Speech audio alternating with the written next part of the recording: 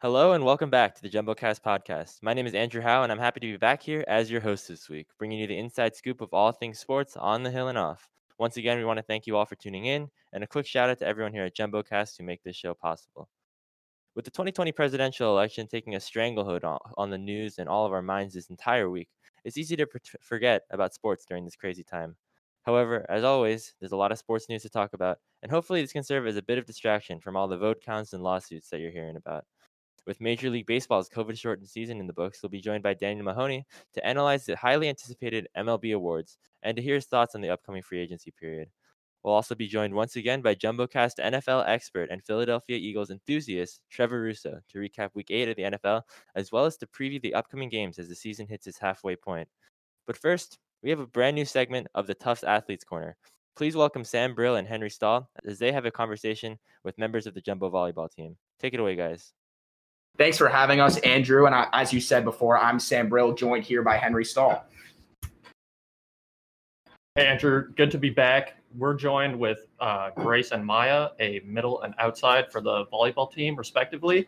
And before we talk about this year, can you guys give us a little rewind and talk about how winning the NESCAC championship was in your first year on the team?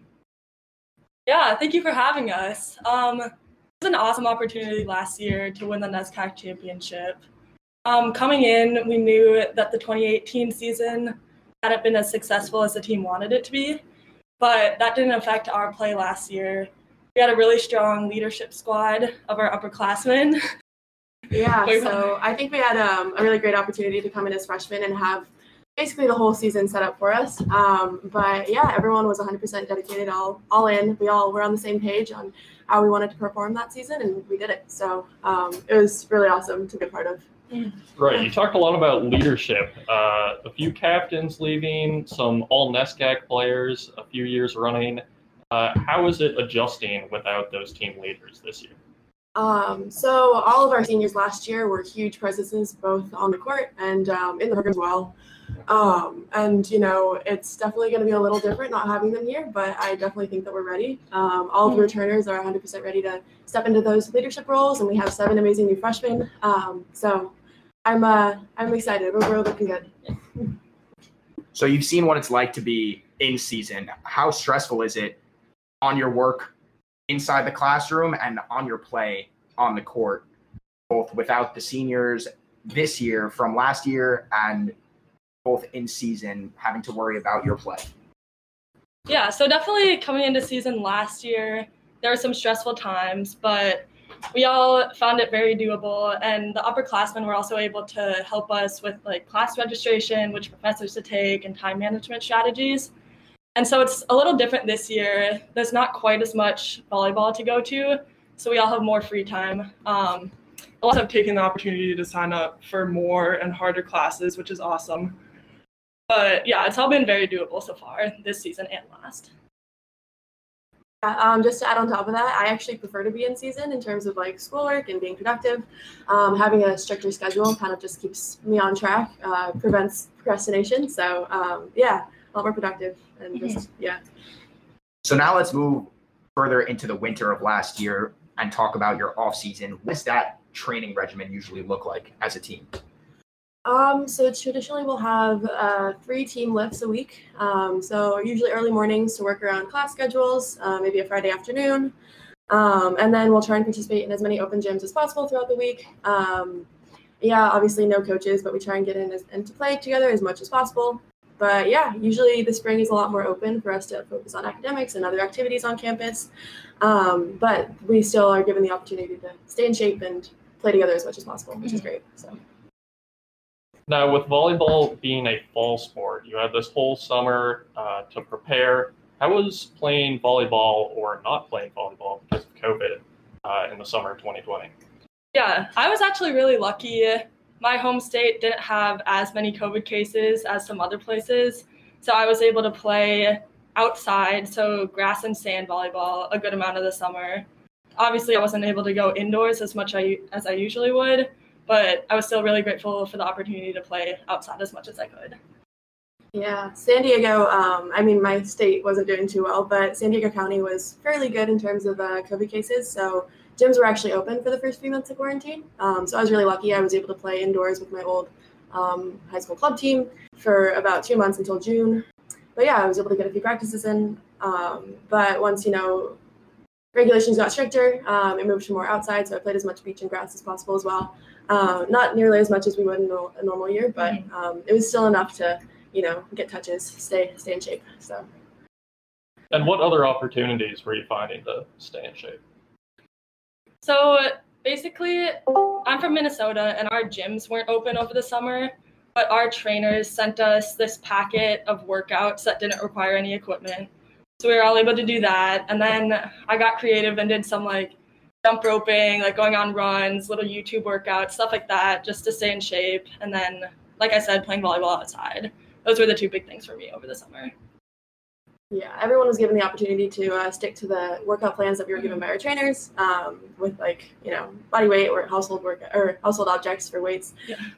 But yeah, I think everyone else got pretty creative with just figuring out how to stay active with their own restrictions. So, yeah. So the goal is obviously to progress each year, both individually and as a team. And coming back to campus, do you feel that you guys have done that? And do you think that your teammates have done the same? Yeah, I would say definitely as a team and individually, we've all developed a lot. And this year is unique because we've had some opportunities to scrimmage and play 6-on-6 in practice, but I'd say the main focus has been technical improvement for all of us. So everyone's been able to pick a few things that they want to personally improve on. It's been awesome to see when we do get the opportunity to scrimmage to see those things in action. So now, you mentioned that you guys have been doing a lot more technical work in practice. Walk me through what your practices look like now. So obviously our practices are, formatted a little differently than they would in a typical year, with all the COVID restrictions. So traditionally we'll start off with, a warm-up, maybe move into some drills. For a while we were finding creative ways to be able to play while also staying socially distant and staying within our cohorts. For a while, we were able to play sixes, which, live play, which was really great. Since then, it's been restricted a little more, so we can't really do that as much. But yeah, so, obviously things are different, but for the most part, our practices are the same length. We're still getting in just as many, touches as we typically would. So we're very lucky in terms of that. So you mentioned playing some sixes.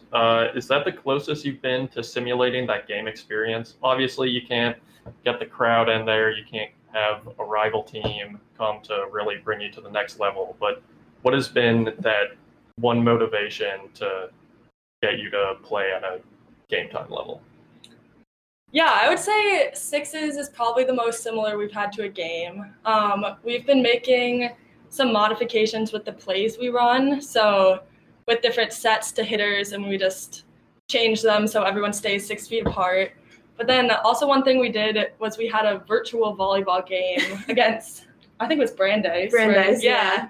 Where we had a series of ball control drills and just competed against them and sent our totals in just to see who won, which was really fun. Yeah.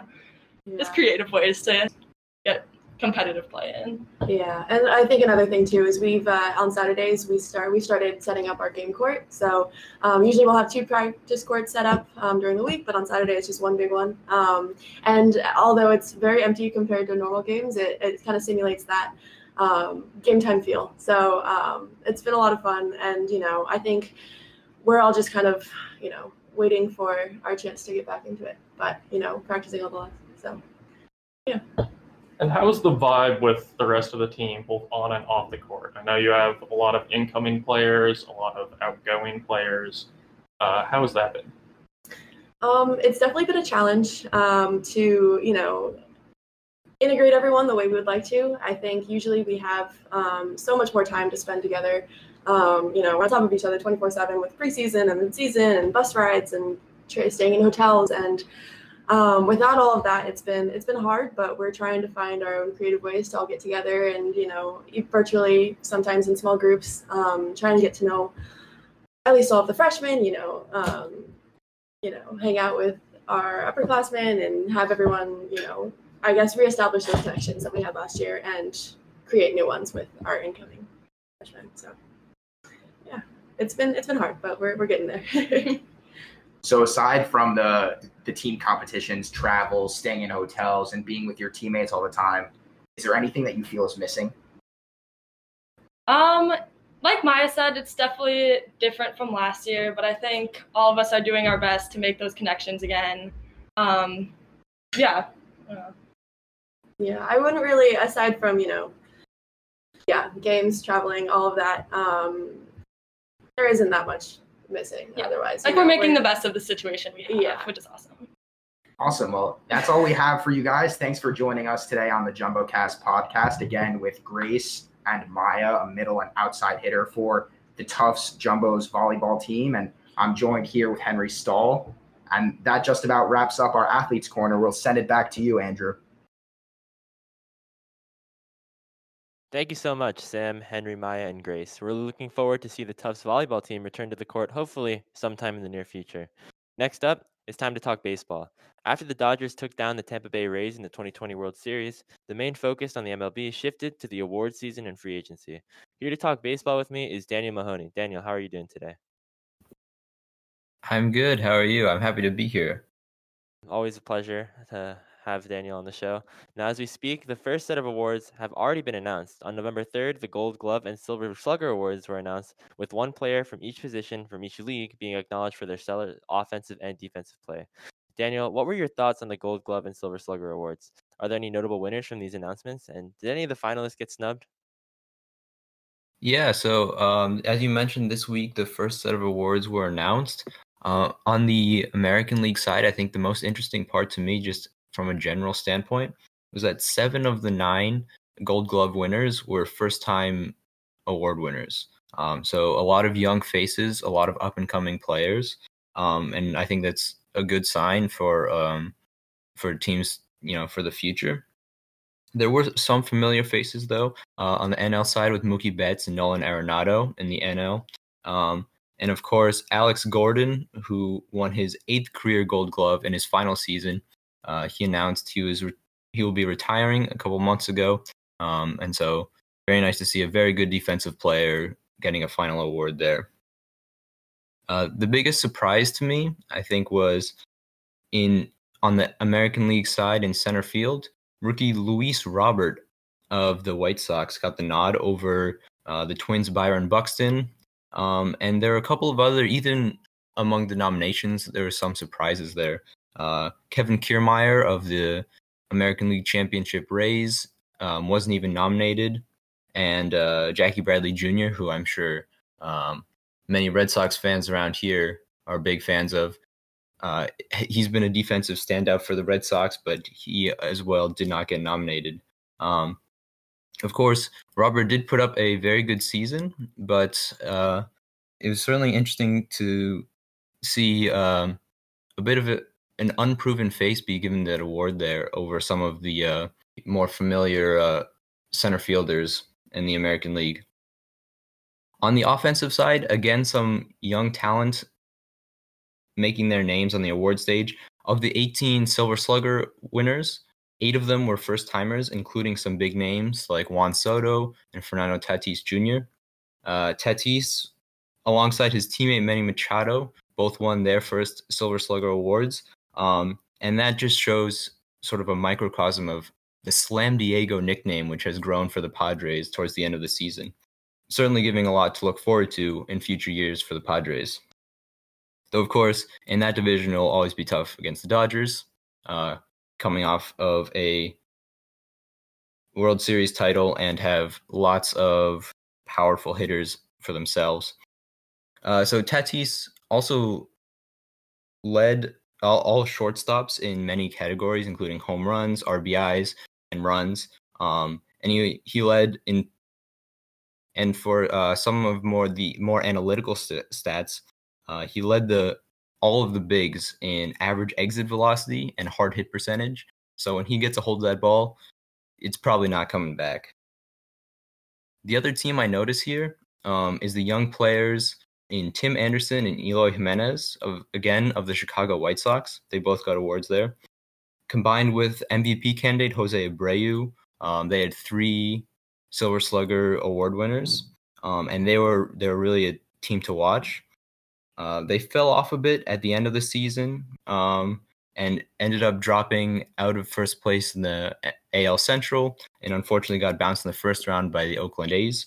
But certainly they have a good young team.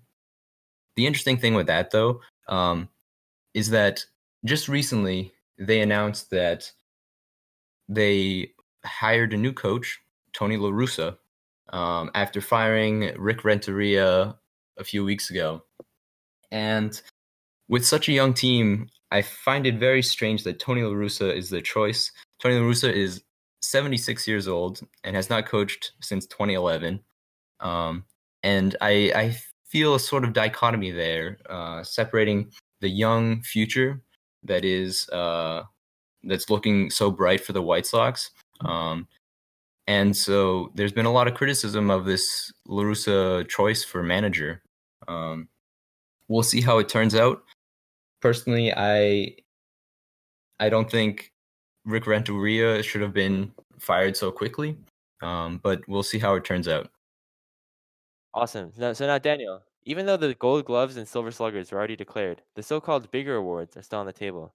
We've got the Cy Young Award, Rookie of the Year Award, Manager of the Year Award, and of course the coveted MVP Award for each league. With the biggest awards to be announced in the upcoming week, do you have any predictions for who's going to win these big prizes? Yeah, so these are the big four awards that will be released one per day over the next week. First up will be the Manager of the Year. The Manager of the Year award is one that's really interesting to me because the nominations and the choices for the winner are always sort of a mix between, how well did the team do, but also they give a lot of credit to managers that were able to do so well with so little, at least in terms of expectations, sometimes in terms of like how much total salary is spent on the team in smaller markets and things like that. So on the AL side, I think it's pretty clear that Kevin Cash is going to win. The Rays had an incredible regular season, and they fell up, and they came just a bit short in the World Series. Of course, the most memorable moment from Kevin Cash most recently is his decision to take out Snell in Game 6 of the World Series, which might not seem like the correct managerial decision. But this is a regular season award, and Kevin Cash certainly, continually has done so well with the Rays lineup, and with one of the smaller payrolls across all of MLB. The other interesting nomination there was Rick Renteria, who I just mentioned. He was nominated for Manager of the Year for the Chicago White Sox after being fired just a few weeks earlier. On the NL side, again, you see interesting nominations where there's a lot more favor given to some of the younger coaches or coaches who are able to do so well with so little. So that includes two rookie coaches, David Ross for the Cubs and Jace Tingler for the Padres, as well as veteran coach Don Mattingly for the Marlins, who surprised many people by making the playoffs despite having very low expectations for the Marlins this season and having a COVID scare that caused many delays in their scheduling.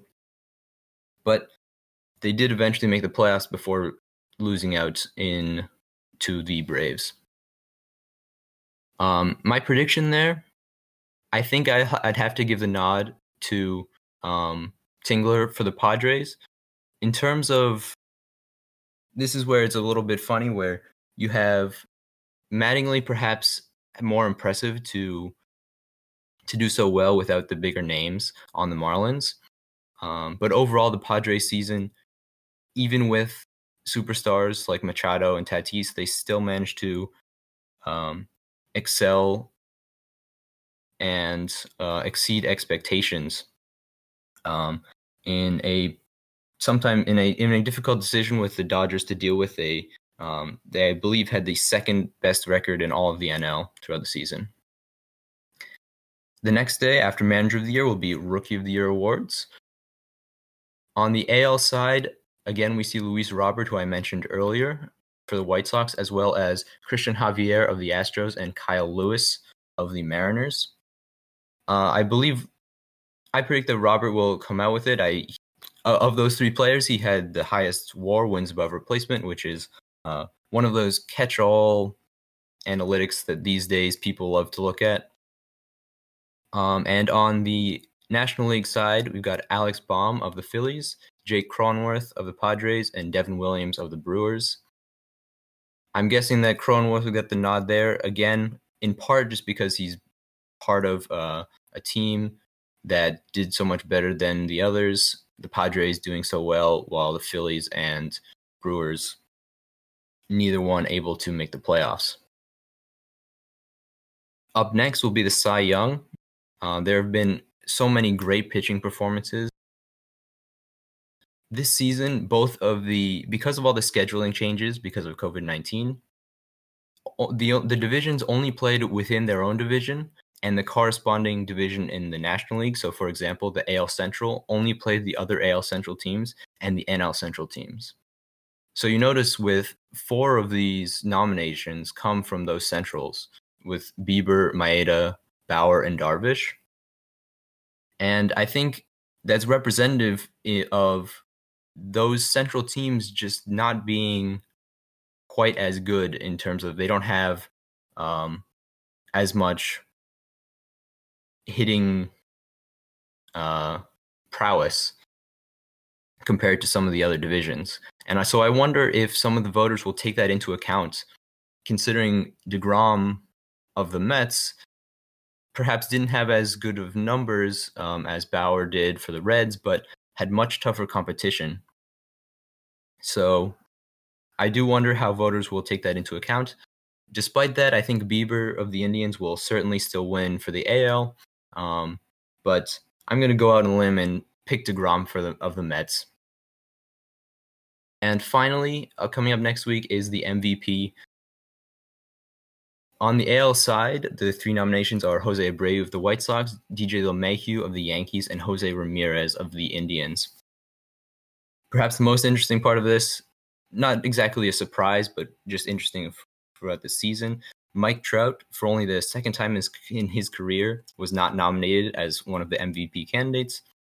Of course, Mike Trout didn't have his best season, so it's completely understandable, and it's not like he was snubbed or anything, but that just goes to show you how consistent and how great of a player Trout has been.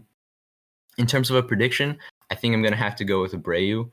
LeMahieu really did great on the Yankees, winning the AL batting title, and I believe he became the first player to do that twice, once in the AL and in the NL, as he had previously done it for the Colorado Rockies. But overall, I think Abreu has had the more impressive season, and he's faced some really tough competition facing off against pitchers like Maeda and Bieber in the AL Central. On the NL side, I think it's a very interesting race between 3 really big names. We've got Mookie Betts of the Dodgers, Freddie Freeman of the Braves, and Manny Machado of the Padres.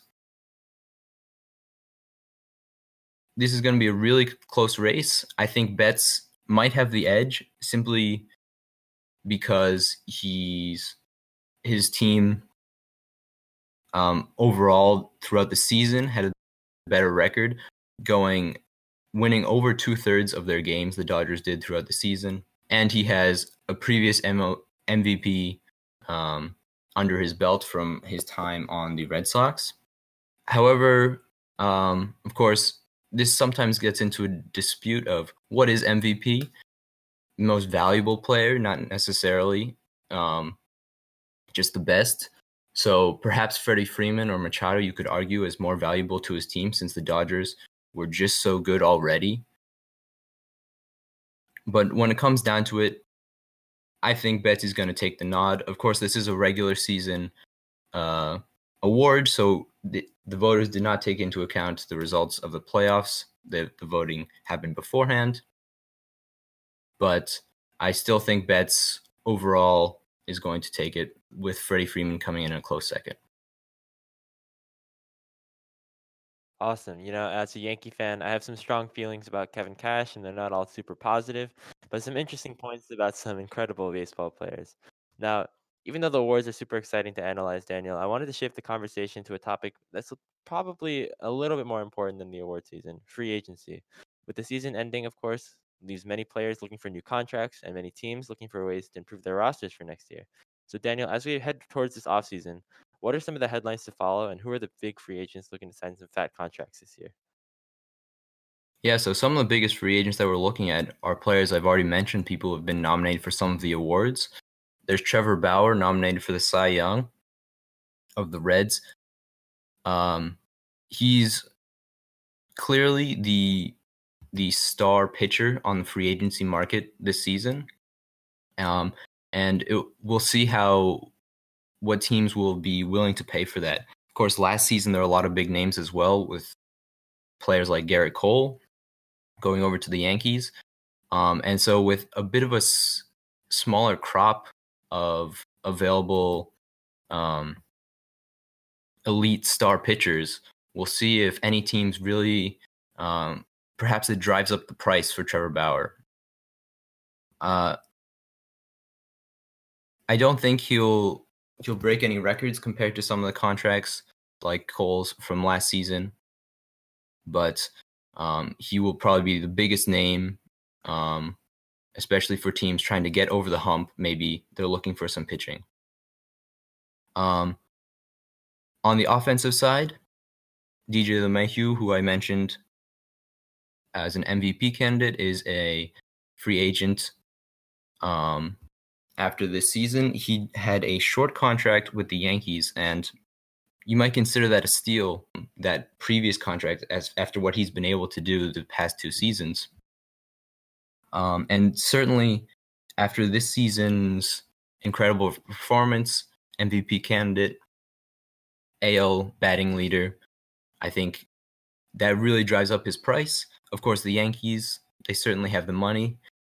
They would be able to re-sign him if they can, and I think they will look to do that. I predict that he will end up staying with the Yankees.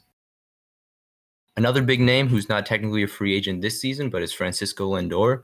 Just came out that the Indians are interested in possibly trading him in the final season of his contract is coming up. This is just getting into a situation where they pretty much know that if they waited a year, they would lose him in free agency anyway, so they're trying to get as much as they can in return beforehand. Other than that, some of the bigger names include Marcell Ozuna, George Springer of the Astros, Michael Brantley, also of the Astros. That could be interesting considering how the Astros didn't put up as impressive of a season as perhaps they were expecting from the previous years, but they still did quite well in the playoffs, making the ALCS, Game 7 in the ALCS, in fact. But the question is, how long can they retain all of their core players? And I'm not sure if they'll be able to. I don't expect those players to return.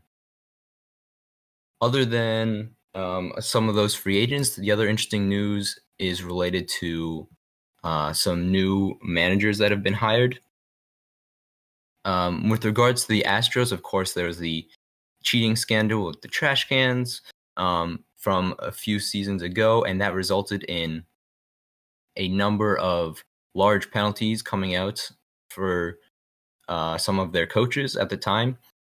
Namely, AJ Hinch was suspended for a year, as was Alex Cora, who was a assistant coach at the time for the Astros and later became the head coach of the Red Sox. Interestingly, though, now with a very recent announcement, both of these managers are back in the MLB. AJ Hinch was recently hired by the Detroit Tigers, and the Red Sox just earlier today, I believe, announced that Alex Cora will be returning to the head coach position for the Red Sox. Now, I really can't say I agree with these decisions. After the announcements came out, after the suspensions, the Red Sox made the decision to fire Cora immediately, and I think that was important to say, even if the MLB's penalties weren't as steep as some people expected them to be, that was a way of saying, we don't want to associate with that. We want to move past it. And clearly, they've just said, no, we just simply care not about perhaps any integrity, but we just want Alex Cora back.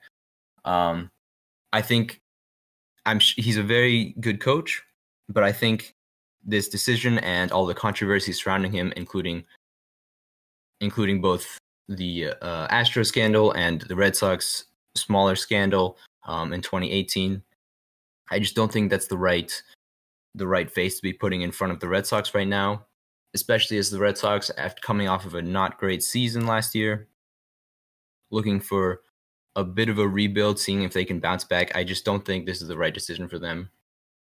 But regardless, both of those head coaches coming back just 1 year after their suspension, and will be back in the MLB in 2021. Awesome stuff. Free agency, the off season is always a super exciting part of any sports season, and with the MLB, that is no exception. Daniel, as always, it was a pleasure to talk baseball to you. Make sure to be on the lookout for the results of the MLB awards and free agency in the coming days. We'll see if your predictions are correct, Daniel. Thank you so much for coming on the show. Yeah, thanks for having me. Finally, today, we've got the NFL. The NFL season is nearing its halfway point, and here to talk to me about it is Trevor Russo. Trevor, how are you doing today? Oh, Andrew, it is a wondrous day, and that is because Aaron Rodgers got me 29 fantasy points last night. But we'll get to that, and we'll get to all the NFL results around the league. Of course, this week you'd be pretty hard pressed to remember there was even the NFL. Usually in our culture, NFL is the most dominant thing, but obviously the election results coming in slowly and strongly. So, but NFL's still going on. Trade deadline was this week, and we've got some pretty good matchups too. So I'd love to get into it with you. Well, yeah, let's get right into it. We just finished with week 8 of the NFL season, and Trevor, are there any games or results that really stuck out to you from this past week of play? Well, you know what? I think if we're gonna start out with some notable games, I guess there's nowhere else to start but Steelers Ravens. Always a classic matchup between those two. Tough, gritty football. Was pretty close for most of the game. The Steelers actually, I believe, came back and won it on, I believe it was a Chase Claypool touchdown at the end of the game. Yes, it was a Chase Claypool touchdown to win it 28-24.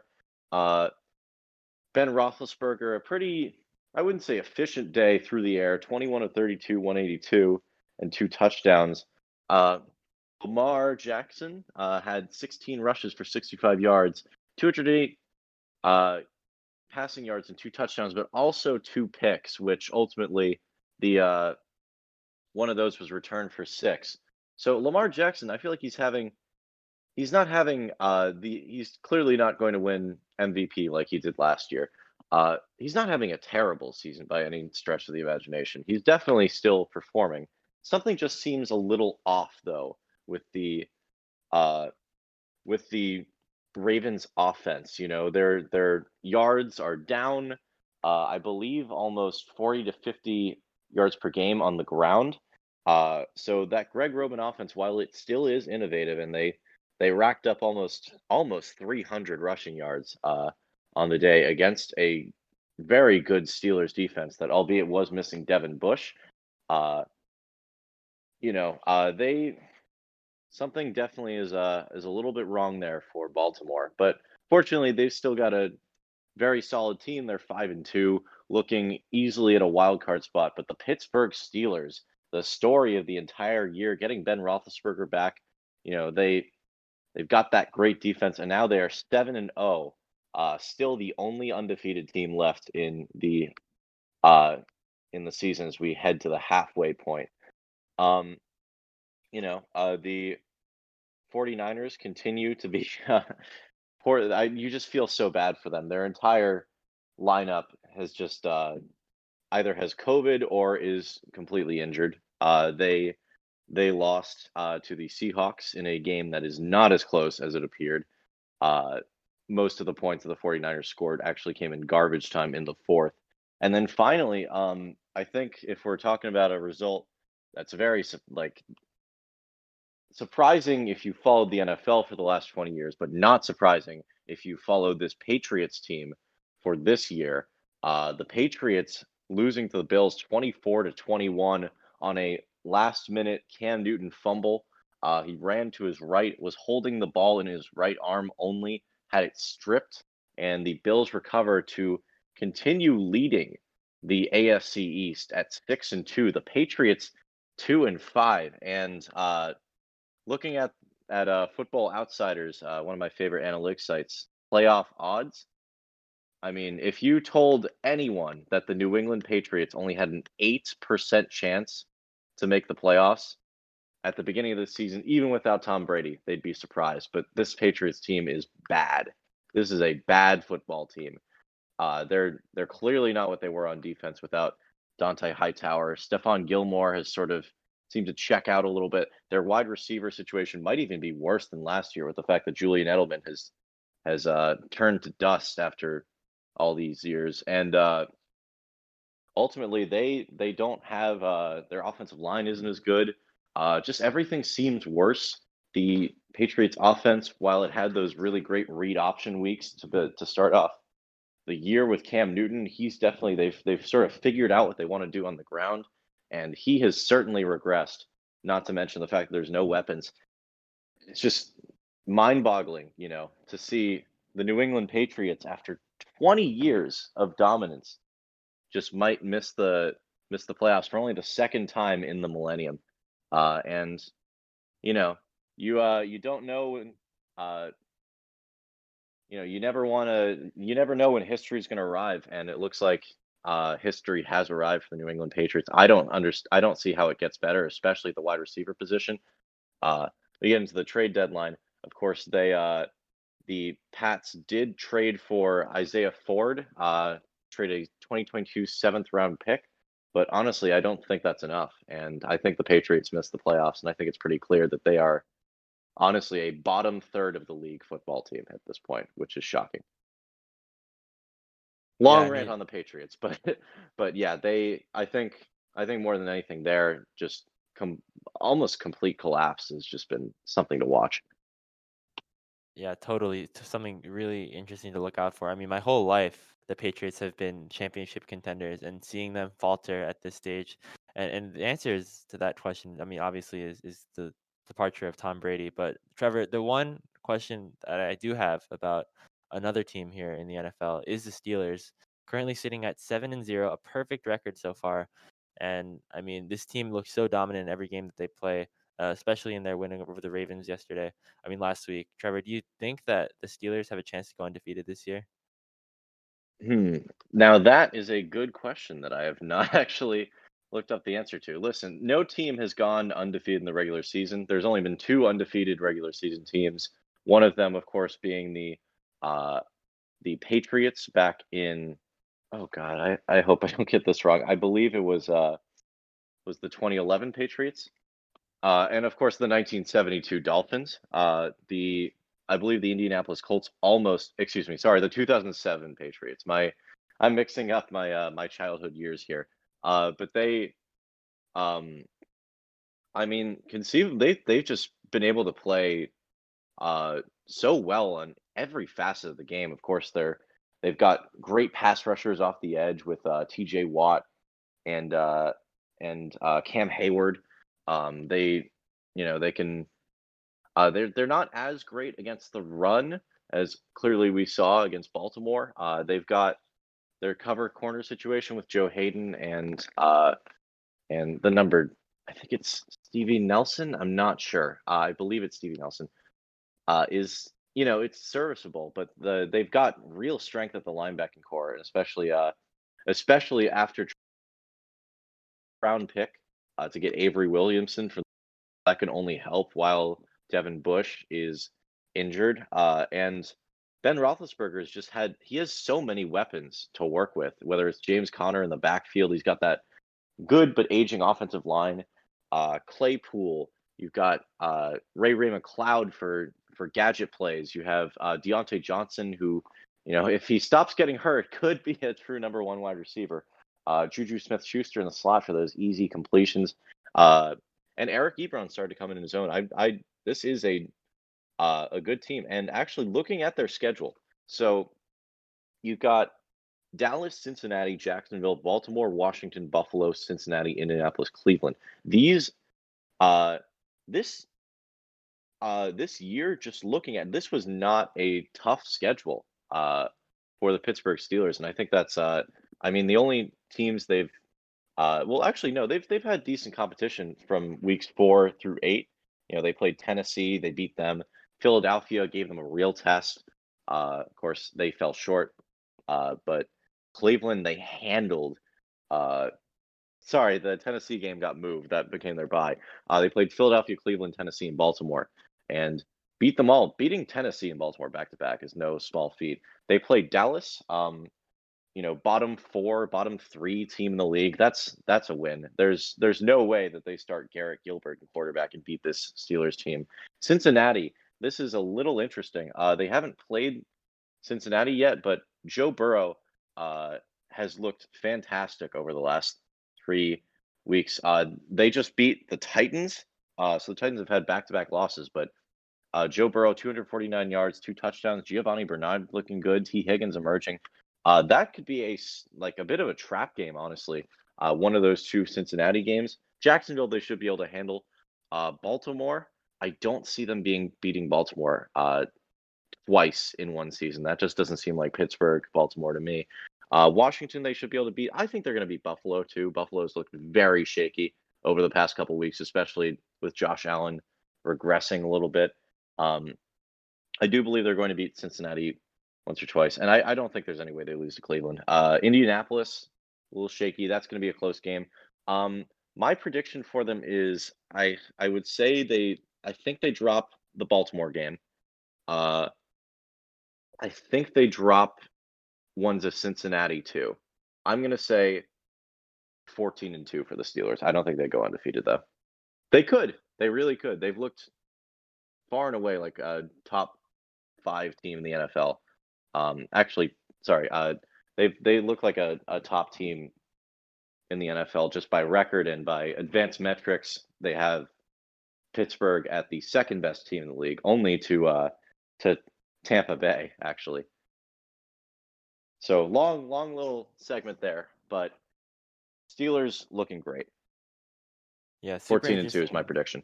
Super interesting take there, Trevor. One more thing that I did want to talk about is this trade deadline that you were talking about. Trade deadline did just recently pass, and Trevor, were there any notable acquisitions that could make or break some teams' futures this season? That's the thing, Andrew. There really were not many game-breaking trade acquisitions. I mean, on my just looking through the list here, I believe the biggest trade capital that got swapped before the deadline was a 5th round pick. A lot of players, there were a lot of trade rumors around multiple players. Carlos Dunlap eventually did get traded to the Seahawks. That's going to be great for them as they've struggled in recent years to get pressure off the edge. Everson Griffin got traded to the Lions. Actually, no, scratch that. We talked about this earlier. Yannick Ngakoue to the oh God, where did Yannick Ngakoue go to? To the Ravens. Excuse me, that was a 3rd round pick. But a lot of just it's interesting. The players that were most swapped, a lot of linebackers got traded around the league. You had Quan Alexander going to the Saints, of course, longtime San Francisco linebacker. In fact, the Saints actually shipped their linebacker, Kiko Alonso, in exchange. Tack McKinley didn't get traded. The Isaiah Ford to the Patriots, of course. You also had Avery Williamson going to the Steelers. You have actually no, I think that's I guess Marcus Golden. The Cardinals reacquired him from the Giants. So only 2 linebackers. Maybe it just seems like there's more linebackers getting traded than there are. But it's more notable actually for which players didn't get traded than which players did. There was notably a lot of talk about the Packers trying to acquire speedster Will Fuller from the Texans. That didn't end up happening. And you saw that Aaron Rodgers was able to rack up 315 yards and 4 touchdowns without him. I would have actually liked to see the Packers trade for some sort of either linebacker help or like a defensive tackle, because they have been getting gashed in the run game. Not against San Francisco, but San Francisco is they are a travesty with how many injuries they have. Zach Ertz was a notable trade target for the Philadelphia Eagles, but the Eagles mysteriously put him on IR, making him ineligible to be traded. A questionable move there by Howie Roseman. You have, I believe, Stephon Gilmore was also the subject of trade rumors in New England. There was questions about his effort, questions about his declined play. The fact is that the Patriots are most likely going to be drafting pretty high. But yeah, no, it was a very quiet deadline day, and I think this has to do more with COVID than anything else. I think that basically you have while you'll have a lot of people trying to, I do think that COVID basically people want to really make sure not really, I guess, committing to the season as hard as it could. We started to see more and more players actually get coronavirus. You saw like the 49ers had an outbreak. The Green Bay Packers running back room had an outbreak. There's a couple cases on the Cardinals. There's a case on the Eagles. There's actually, very quietly, there has been a significant uptick in the amount of people being placed on the COVID-19 reserve list. And with that sort of variance, it remains hard for teams to say that they really want to commit. And I think that teams kind of just want to stay certain, especially now. If you trade away draft capital, then you miss out on the opportunity to get cheap players who could be good quality players at a low cost. And the big thing to remember, even more than the entire season, Andrew, is that the fact that league revenues are expected to really go down this season due to the lack of in-person fans, and additionally, some of the they have the broadcasting revenue, but with the lack of fans and the uncertainty around the league and the potential for games to get canceled, you had Desmond King got traded from the Chargers to the Titans. But yeah, that's my take. I think coronavirus is actually the real reason. It's never been a splashy time, the NFL trade deadline, but this year has been exceptional, I think, in that instance. Finally, Trevor, I just want to take a quick look at next week's NFL games. I guess by the time the podcast has released, a lot of the Week 9 games will be played already. But Trevor, are there any matchups that really catch your eye as something that you want to look out for? All right, so we got Lions-Vikings. I wouldn't say that's exactly a barn burner. Panthers-Chiefs, I expect to be kind of a blowout. Ravens-Colts, that actually, I'd say that just looking through that, Ravens-Colts, the Colts have quietly played really well. Phillip Rivers, I believe, has thrown, I think it's 9 touchdowns to 1 or 2 interceptions over his last 3 games, as opposed to 1 touchdown and 2 interceptions over his first couple. He's played really well, and the thing is, he's not really doing it with any one wide receiver. He's been able to spread the ball out very well, especially last week. He threw 2 touchdowns to Nyheim Hines. If you're listening to this podcast, I would recommend you go to YouTube right now and search up Nyheim Hines touchdown celebration. He literally does like a triple, I don't know what the terms are, triple axle backflip to celebrate. He does it not once but twice, and the man is 200 pounds doing it in football pads. It's truly, I think that was my sight of the week last week. I'd suggest you look it up, Andrew, yourself. Seahawks Bills also looks like a good matchup on paper, I think, but I think the Bills have looked very bad the last 2 weeks. I'm coming out and say their offense has just ground to a halt, which is surprising, considering that they've got I believe it's Brian Dable. The OC of the the Bills is one that's really highly held in regard. Brian Dable and his offense, and it has ground to a halt, especially in the running game. Except for last week against the Patriots, they had a much better effort. That game, I'd say, looks good on paper. I don't know actually how good of a game that is, so I'm going to pass judgment on that. The Bears and the Titans, that'll actually be a very interesting game, especially as Tennessee has sort of played down and lost a couple of games here, looking a little more vulnerable. The Bears having that great defense, maybe we'll get to see, Khalil Mack and Akeem Hicks against Derrick Henry and that offensive line is going to be a really fun matchup to watch. So I'd pick that game. And then finally, I think I'm going to pick two more games here.